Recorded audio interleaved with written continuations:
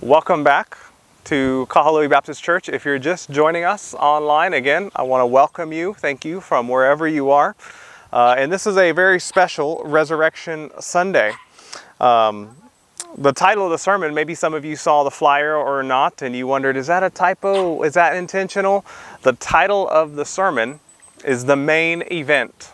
The Main Event. Not M-A-I-N, but M-A-N-E. The Main Event. That was not a typo. As you will see, our passage today is Daniel, the famous passage of Daniel in the lion's den. And so I hope we are blessed in our time in God's Word today. Today is April 12th, or this day that you're watching this is April 12th. On April 12th, the year 1850, the world saw the death of a man of whom the book of Hebrews would say, the world was not worthy. 170 years ago, on this day, Adoniram Judson, one of the first Baptist missionaries in Myanmar, or what was then called Burma, Adoniram Judson died at sea, alone. He died after suffering greatly for the gospel and spending almost 40 years in the mission field. Think about that. In his first 12 years, he saw 18 converts. He labored for 12 years and saw 18 converts. That alone would make many give up, would make many throw in the towel, call it quits. But when you add to that imprisonment for a year and a half, when you add to that the death of 2 wives, more than 4 children, intense depression, and ultimately sickness that would take his life and cause him to die all alone at sea. With some of his last words being, how few there are who die so hard. How few there are who die so hard. When you add all of that together, you have to ask 170 years later, what kept him going? What kept him pressing on? What cause or promise of hope would justify enduring a life of such great suffering and loss? Was it worth it? What would Adoniram have said if we asked him if it was worth it? Well, today's passage in Daniel 6 is perhaps one of the most famous passages and stories in the entire Bible. Even if you have never been to church, or if you've barely ever been to church, your first time growing up or hearing these stories, you probably have some familiarity with the story of Daniel in the lion's den. And so I hope as we set this story in the larger context in the book of Daniel, I hope that maybe you see, no matter how long you've been a Christian, whether you're a new Christian or you're exploring the Christian faith or you've been a Christian your entire life, I hope by the end of today you see some things, and I'm almost positive you will, that perhaps you've never seen before, and that as you have a captivated mind, that you would also have an adoring heart of our great God and Savior. And as we look at this passage in Daniel 6, we're going to see that it gives all of us a picture of that invincible, unshakable hope, that sure foundation that drove Daniel to remain devoted even at the cost of his life, and Adoniram to remain diligent even in the face of death and visibly abysmal results. And by the grace of God, today we will find great hope and encouragement on this Resurrection Sunday as well. So join me in a word of prayer and we'll get into it. Father in heaven, we praise you for the heritage that has been passed down to us in the gospel of Christ. We praise you that even as I stand in a graveyard full of the loved ones of various families and friends, those who have passed, that we honor the work of Christ, that one day we'll see deliverance, ultimate deliverance, and the end of death and suffering. And I pray, Father, that as your promise is sure and steady, that there is life in Christ for all who repent of their sins and believe. I pray, as sure as that promise is true, that many this morning, even right now, would perhaps give their life to Christ. That even right now we are seeing death undone in this world, and the inbreaking of your kingdom that will last forever and ever. And so, Father, would you get much glory in our church? Would you get much glory as your word is proclaimed, because it is powerful and it will accomplish all that you purpose it to do so. Give us understanding, give us focus, give us a singularity of mind to hear and receive what you have for us from your word. And I pray for our sister church, for our church plant, Wai'ehu Community Church, would you strengthen the hearts of the disciples there, strengthen the body of Christ spread across Maui, and would you get much praise and glory through Christ. In Jesus' name, amen. All right. I have 3 points. Point number 1, the descent. The descent. Point number 2, the deliverance. And point number 3, the dominion. The descent, the deliverance, and the dominion. So let's go to point number 1. As you heard the text read, we find a plot has been hatched against Daniel. We find a scheme to try and usurp his position, not just to overthrow him from his role, but to actually have him killed in connection with the law of his God. They sought to find some reason or grounds of accusation to lobby against Daniel, but he was blameless. He was blameless. He was a faithful politician. Some have said that's a miracle on par with the deliverance from the lion's den. A faithful politician. And so Daniel was blameless in this. And we see the king's response. Once the king finds out that this plan is lobbied against Daniel, we find the king in this accusation is greatly distressed in his mind. And he sets himself out in verses 14 to 18 to try to find some way to deliver Daniel from certain death. See, this plan entailed for 30 days that no man in all the kingdom should ask anything of another man or another god. And this plan was specifically aimed at Daniel, but the king didn't know it until Daniel's accusers brought the charge. Daniel, second in command, Daniel doesn't regard you, king. He doesn't pay attention to your laws, your edicts. He doesn't care about what you say.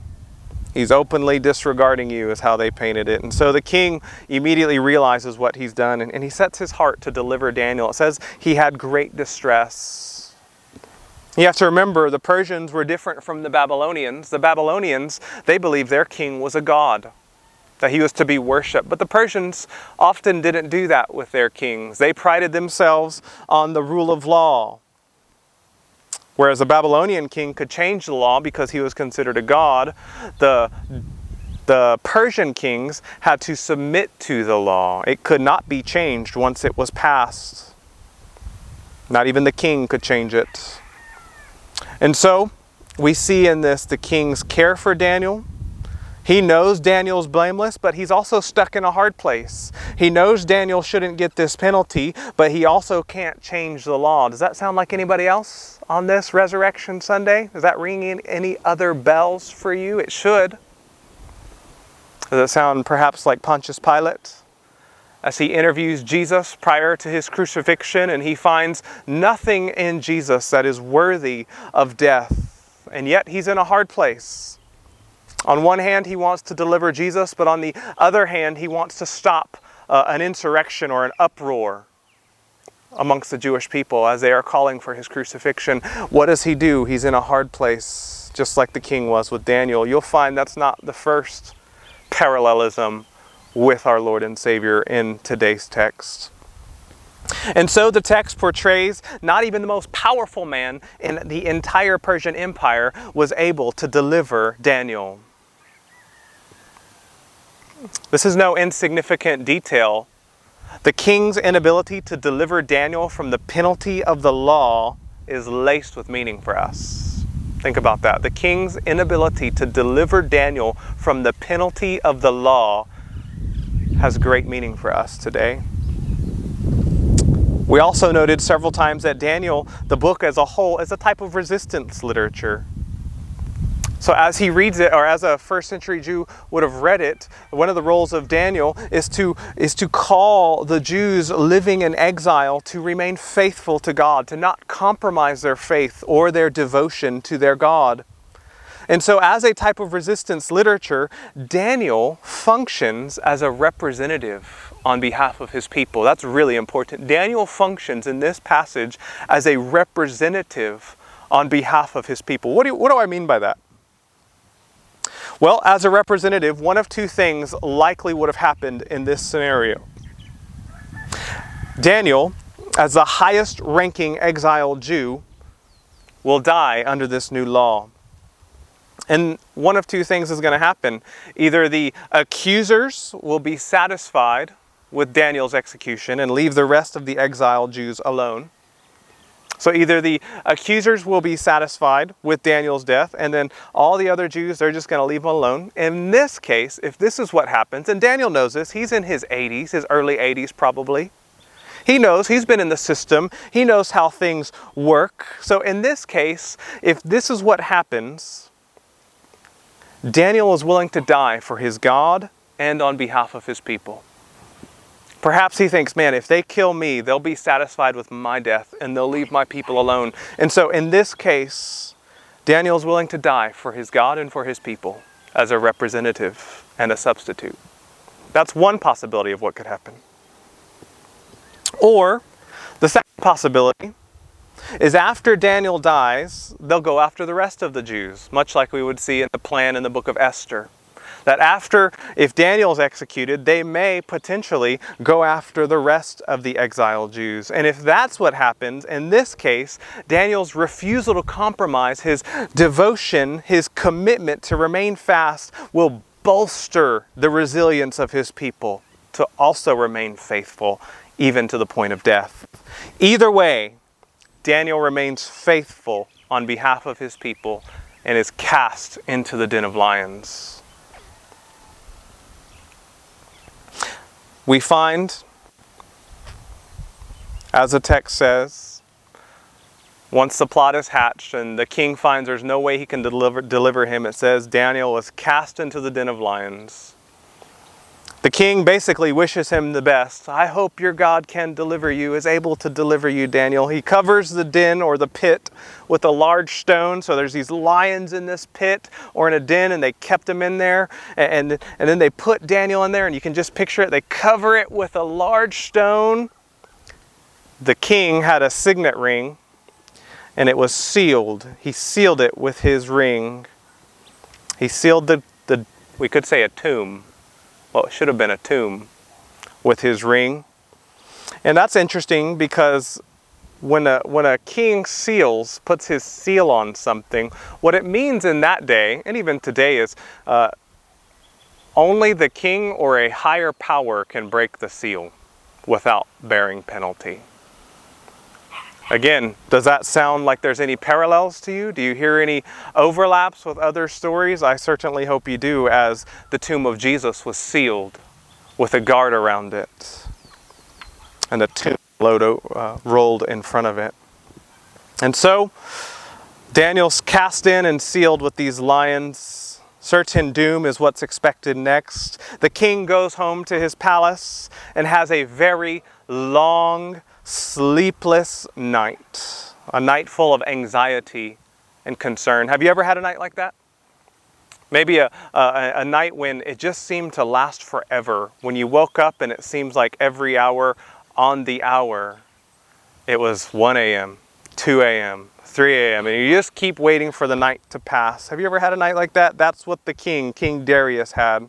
Again, I hope all of this sounds familiar to you as we consider the resurrection, the death, resurrection of our Savior. There's no accident there. See, these events are historical shadows in Daniel 6. They're shadows that point to the substance of Christ. And so we could say the Old Testament is Jesus Christ concealed, as one artist put it. The New Testament is Jesus Christ revealed. And so we see in shadow the picture of redemption, the history of redemption here in Daniel. And so Daniel's cast in and locked into the den of lions. And lest we think these are maybe cute cats like you see on TV or watching YouTube videos or whatever Tiger King that thing is, I don't know. Lest you think these are some cute, playful, big cats and people are just playing with them and can handle them. No, these are not the case with these lions. They are often kept hungry, half-starved on purpose so that when the time was needed, they would devour whatever was put in front of them. And if you think about it, maybe for those of you who have cats or are cursed to have cats like myself, my own cat, my son's cat, my own cat, when she's half hungry, will swat at my legs. That's just a simple house cat. What would you think a full-grown lion would do who's hungry and he sees an easy meal? See, we are familiar with this. We've actually seen this. We have our own account. We could call it Scarlet in the Tiger's Cage. When we went to the Big Island a few years ago with our Ohana, there's a zoo on the Big Island. A lot of people don't realize that. If you've been there, there's a pretty cool zoo. It's free, or it was free, mostly free. And there they have a tiger. They have, I think, 2 or 3 tigers, an orange one and a white one. And we took our family there, and Scarlet, and really it's an enclosure and it's a chain link fence. It doesn't seem like something that a tiger would be contained by. And so my daughter, she was about 2 or 3 at the time, was kind of running around the fence out there, and this tiger just locked onto her. And his eyes, he just focused on her, and he crawled up to that fence and started pacing back and forth. And he crouched down, and he was doing that wiggle thing with their shoulders where they just want to pounce. And we got our daughter, and we left. It was a very uncomfortable feeling to see this huge cat that could just shred a human stalking our daughter. I can only imagine what Daniel felt in that pit as lions are surrounding him. And just like that tiger waiting to pounce, these lions would have been hungry. And Daniel was sealed inside this den with them. And do you feel the tension in the story here? Now, we know the outcome because we've heard the story maybe at vacation Bible schools and Sunday schools, but the first readers would have been on the edge of their seat wondering, as the tomb is sealed or as the pit is sealed, they'd be wondering, is he going to make it? Is God going to deliver Daniel, or is he going to be handed over to the lions? They would have had great tension at this point. Which leads us to point number 2, the deliverance. So Daniel descends into the lion's den. In verses 19 to 24, we see point 2, the deliverance. The text says, at the break of day, we could say sunrise.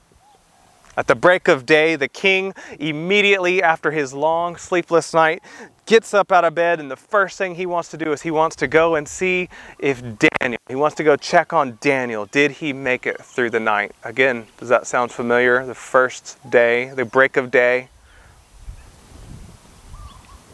Chapter 6, verse 20 says this of the king. He comes up to the den. Here's what it says. Look, follow along in your Bible, chapter 6, verse 20. He cried out in a tone of anguish. The king declared to Daniel, "O Daniel, servant of the living God, has your God whom you serve continually been able to deliver you from the lions?" You can just imagine the silence. I bet the silence in that moment as he waited for a response felt like an eternity. Has he been able to deliver you? Waiting. Suddenly, the silence breaks. Verse 21, "O king, live forever."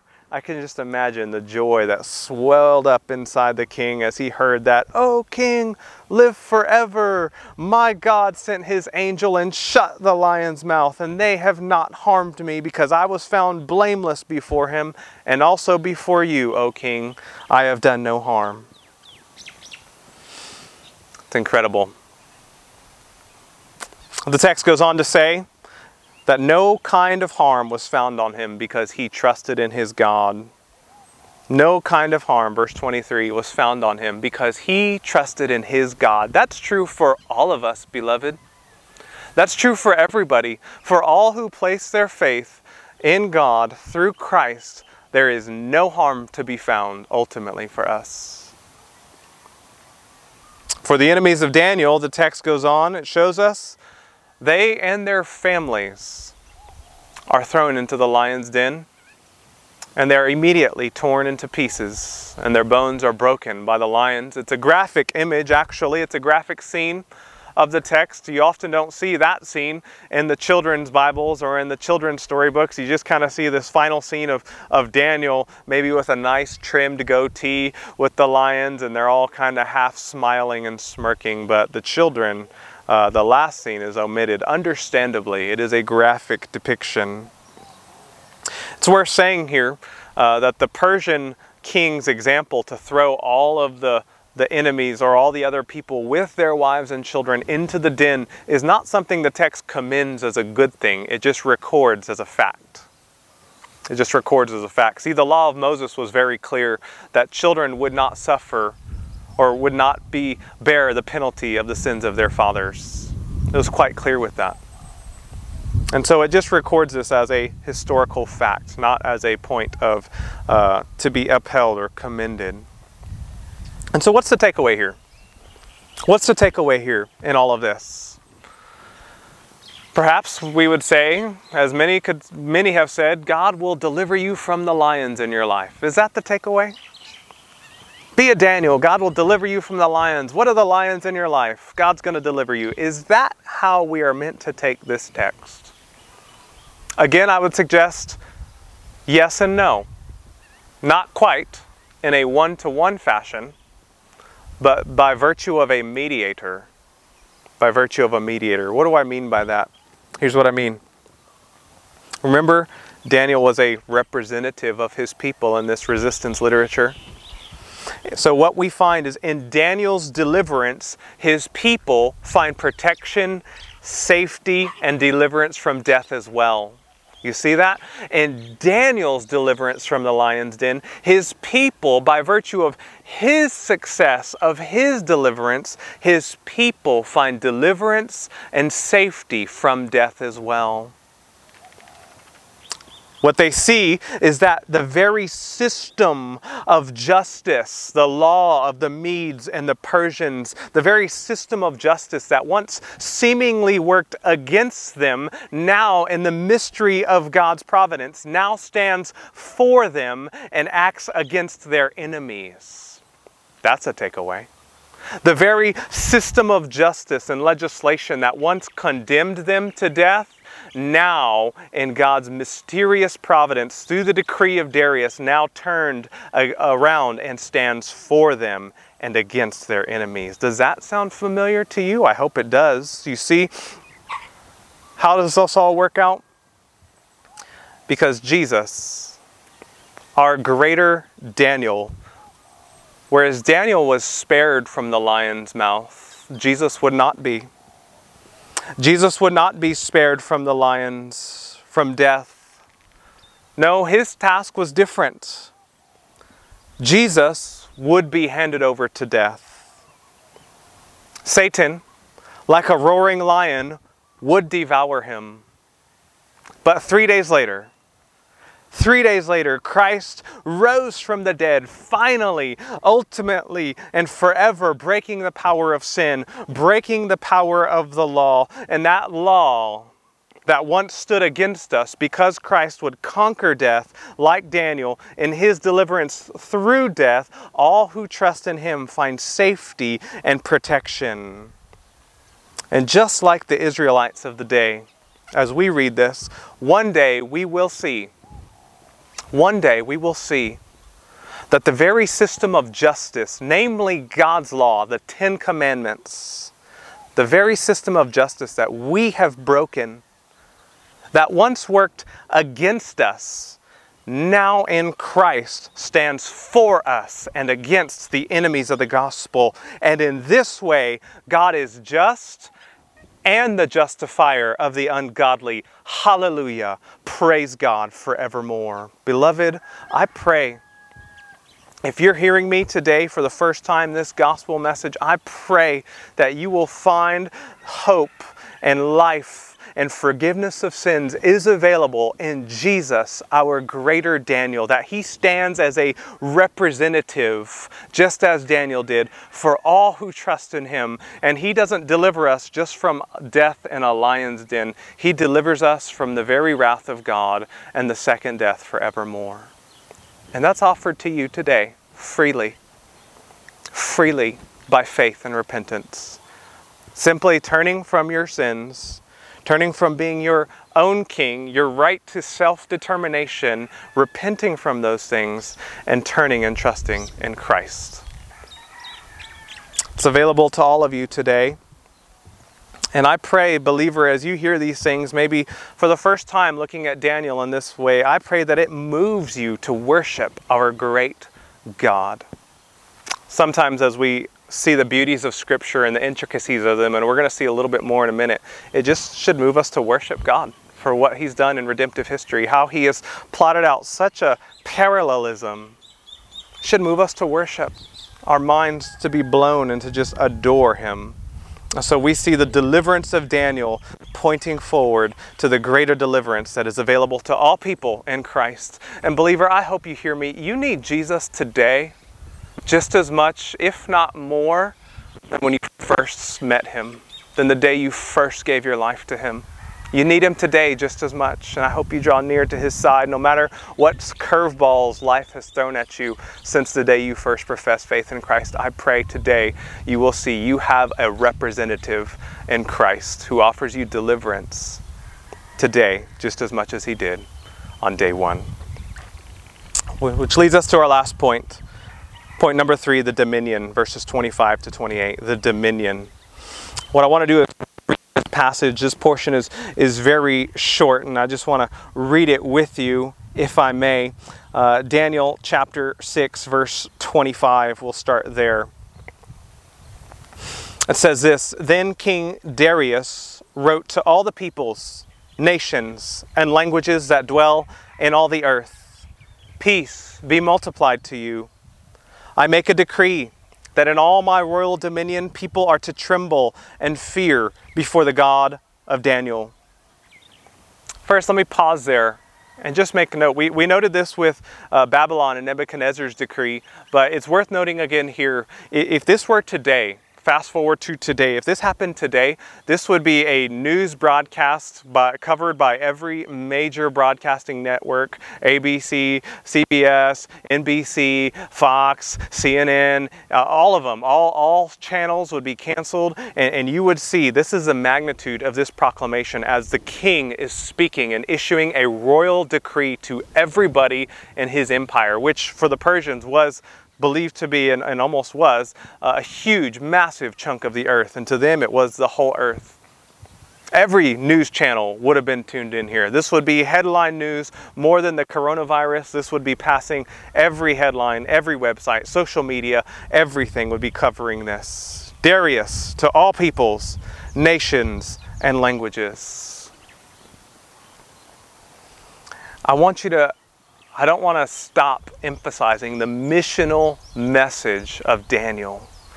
This portion specifically, chapters 2 to chapter 7, was written not in Hebrew, but in Aramaic.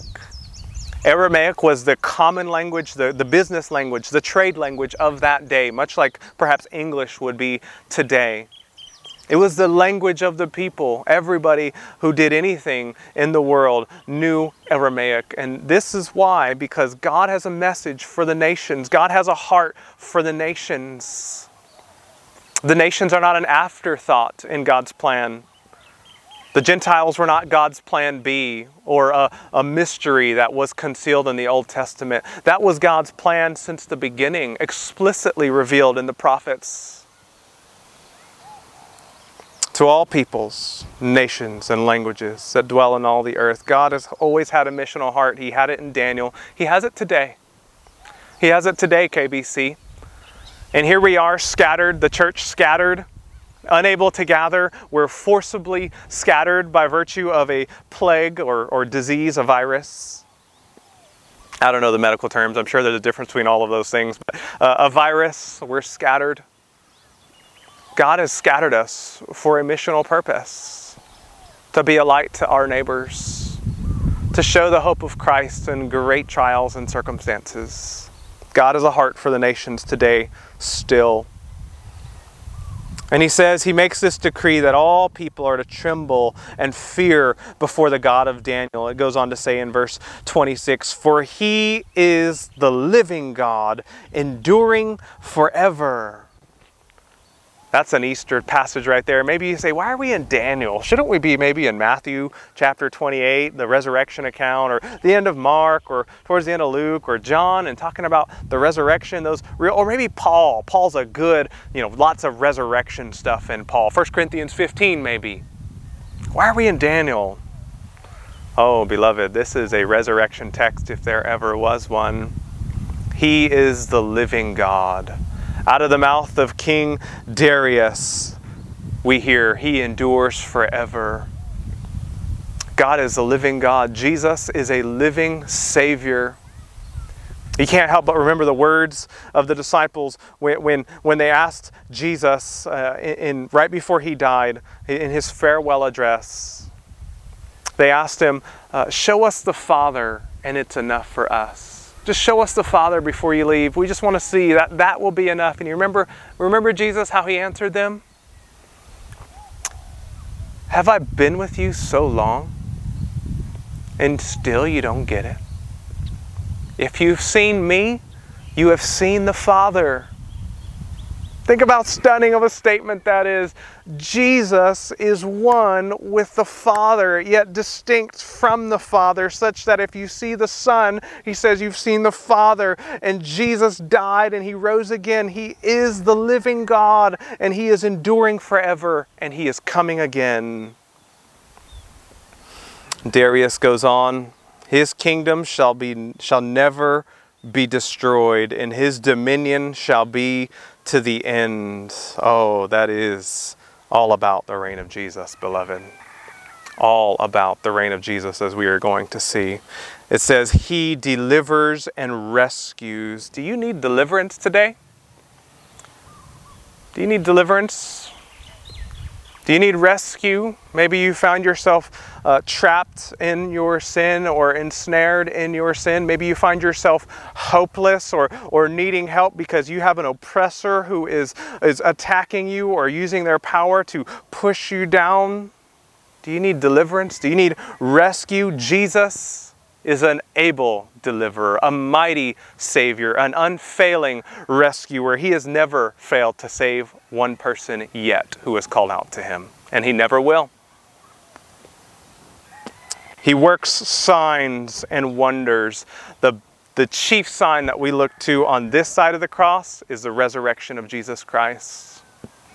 So many people come to me, Pastor, I just wish I had a sign from God that I knew what he wanted me to do, that I knew he was real, that I knew that there was a God. They want to see a sign or a miracle. To which I tell them, beloved, the chief miracle that we are pointed to, the last miracle that Christ himself points to, is his resurrection from the dead 3 days later. Look to the empty tomb and find all the assurance you need. Find all the veracity that you need to know that God's promises are true because Christ is alive. That is our chief sign, and he has worked that sign and that wonder, and it's visible in heaven and on earth and to all who see. Verse 27, he who has saved Daniel from the power of the lions.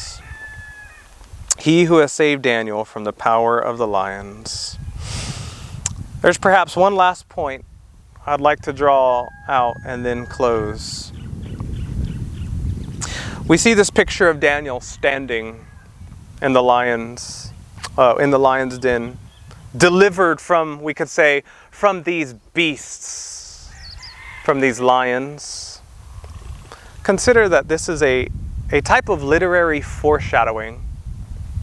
It's a living picture It's a microcosm of what we're about to see in the vision of Daniel chapter 7, which we have to wait till September, by the way, to fully expound on. Sorry, I know you guys want to do it sooner.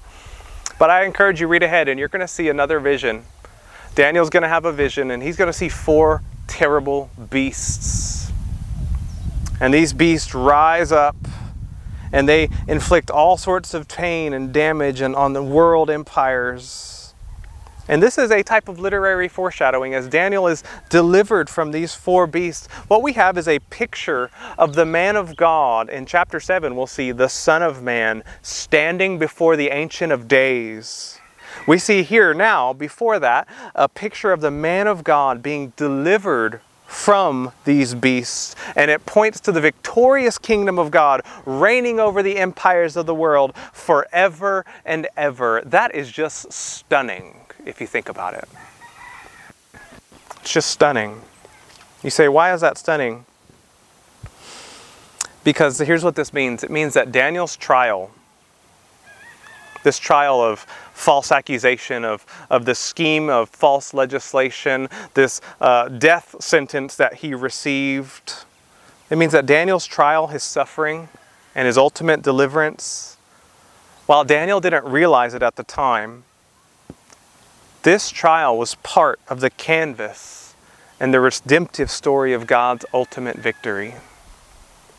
His hardship was a small piece of the picture of God's redemptive working and ultimate victory. Beloved, let me ask you, what trial and suffering are you listening today with? What is in your life right now? What fear or what sorrow grips your heart as you hear me? Where and how are you perhaps tempted to compromise your faith? I want to urge you, remain faithful. Remain faithful. Look to Jesus, our greater Daniel, and you will likewise find that your current trials, your current sufferings are soon to be revealed as part of the canvas of God's triumph over sin, over death, and we will reign with Him forever and ever.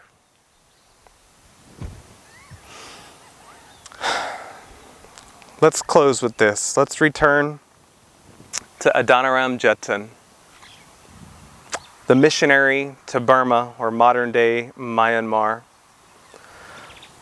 What would he have said? 170 years ago, he died after a lifetime of suffering and deprivation. What would he have said? Was it worth it? Was it worth it? He undoubtedly would have answered, absolutely. Absolutely. Today, in Myanmar, when he died, there was 100 churches. After 40 years of ministry, 100 churches and 8,000 Christians. Today, there are more than 4 million Christians in Myanmar. All of them owe their spiritual heritage, every single one of them, to the work of Adoniram Judson. Beloved, our King has risen.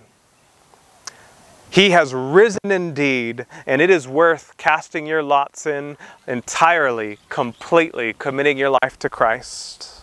And we are part of a kingdom that will reign forever and ever. So I hope wherever you're joining us today, that today, this Resurrection Sunday, death is, our enemy has been conquered, our hope is secure. And so I pray that you will commit your life to King Jesus today.